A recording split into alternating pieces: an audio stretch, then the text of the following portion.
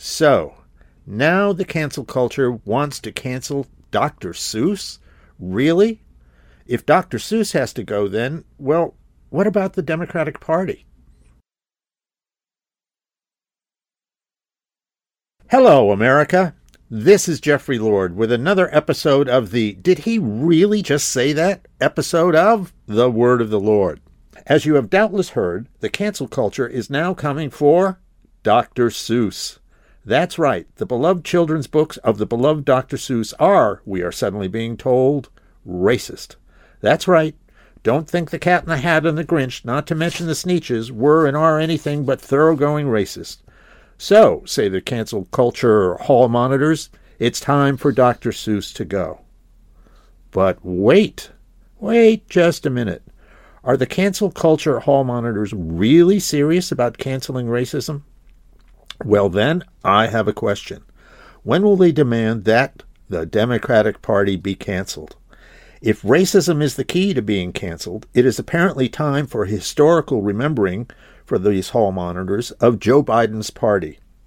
In 2008, and I've discussed this on occasion, I sat down and did a thorough review of the history of the Democratic Party. I took a look at the DNC website, which proclaimed the party was the party of civil rights. But there was something curious going on. There was a lot of missing party history on that website. So I went and researched it, wrote it all down, and the list was published. And let me review exactly what was missing from the DNC website, and which, if the cancel culture hall monitors are really serious, should bring about the cancellation of the Democratic Party. So, what exactly was missing on that website? There was no reference to the number of Democratic Party platforms supporting slavery.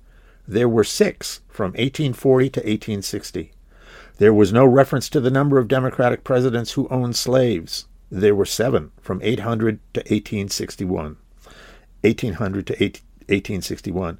There is no reference to the number of Democratic Party platforms that either supported segregation outright or were silent on the subject. There were 20 from 1868 to 1948. There was no reference to Jim Crow, as in Jim Crow laws, nor was there reference to the role Democrats played in creating them. These were the post-Civil War laws passed enthusiastically by Democrats in that pesky 52-year part of the DNC's missing years. These laws segregated public schools, public transportation, restaurants, restrooms, and public places in general, everything from water coolers to beaches. The reason civil rights heroine Rosa Parks became famous is that she sat in the front of a whites-only bus, the whites-only designation, the direct result of Democrats. There is no reference to the formation of the Ku Klux Klan, which, according to Columbia University historian Eric Foner, became, quote, a military force serving the interest of the Democratic Party, unquote. Nor was there a reference to University of North Carolina historian Alan Trelease's description of the Klan as the terrorist arm of the Democratic Party.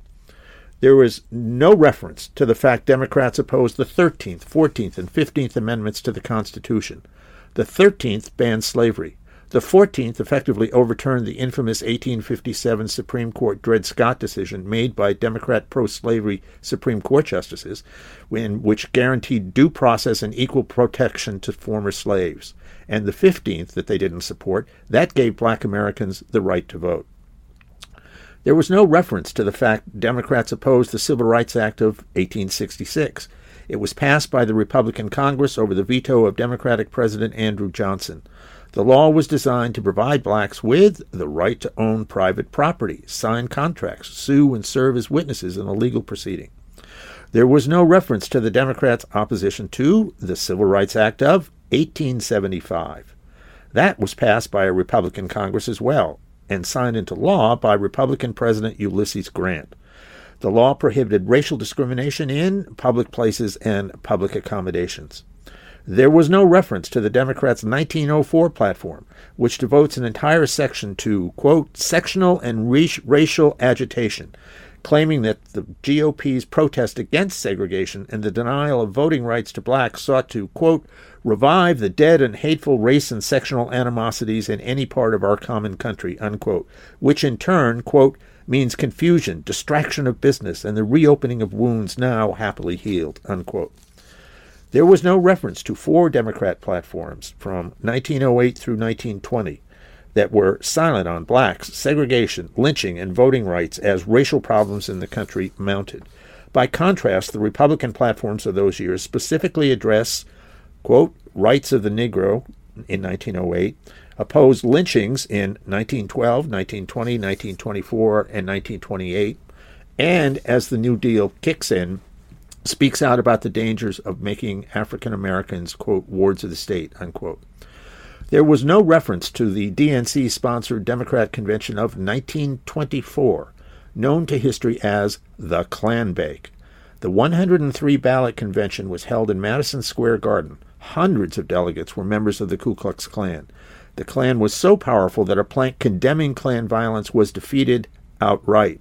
To celebrate, the Klan staged a rally with 10,000 hooded Klansmen in a field in New Jersey, directly across the Hudson from the site of the convention. Attended by hundreds of cheering convention delegates, the rally featured burning crosses and calls for violence against African Americans and Catholics. There was no reference to the fact that it was Democrats who segregated the federal government of the United States, specifically at the direction of Democratic President Woodrow Wilson upon taking office in 1913. There is, however, a reference to the fact that President Harry Truman integrated the military after World War II. Funny how that works. There is a reference to the fact that Democrats created the Federal Reserve Board, passed labor and child welfare laws, and created Social Security with Wilson's New Freedom and FDR's New Deal. But there is curiously no reference that these programs were created as the result of an agreement to ignore segregation and the lynching of blacks. Neither is there a reference to the thousands of local officials, state legislators, state governors, U.S. congressmen, and U.S. senators who were elected as supporters of slavery and then segregation between 1800 and 1965.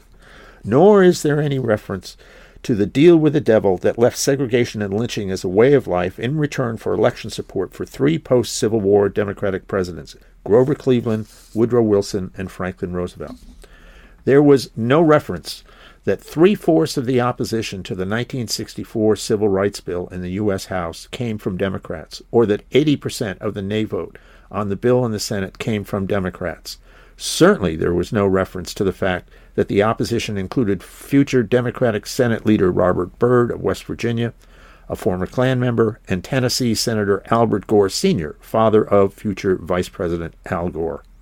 And last, but certainly not least, there was no reference to the fact that Birmingham, Alabama Public Safety Commissioner Bull Connor, who infamously unleashed dogs and fire hoses on civil rights protesters, was in fact, yes indeed, both a member of the Democratic National Committee and the Ku Klux Klan. So, let me see. With all of that history, the cancel culture hall monitors are after Dr. Seuss? Really? It would seem to me that if the cancel culture is serious about Dr. Seuss, then it should be very, very serious indeed about canceling the Democrats. But don't hold your breath. Don't hold your breath. Stop by my website, The Jeffrey Lord, and I'll see you again for another episode of The Word of the Lord.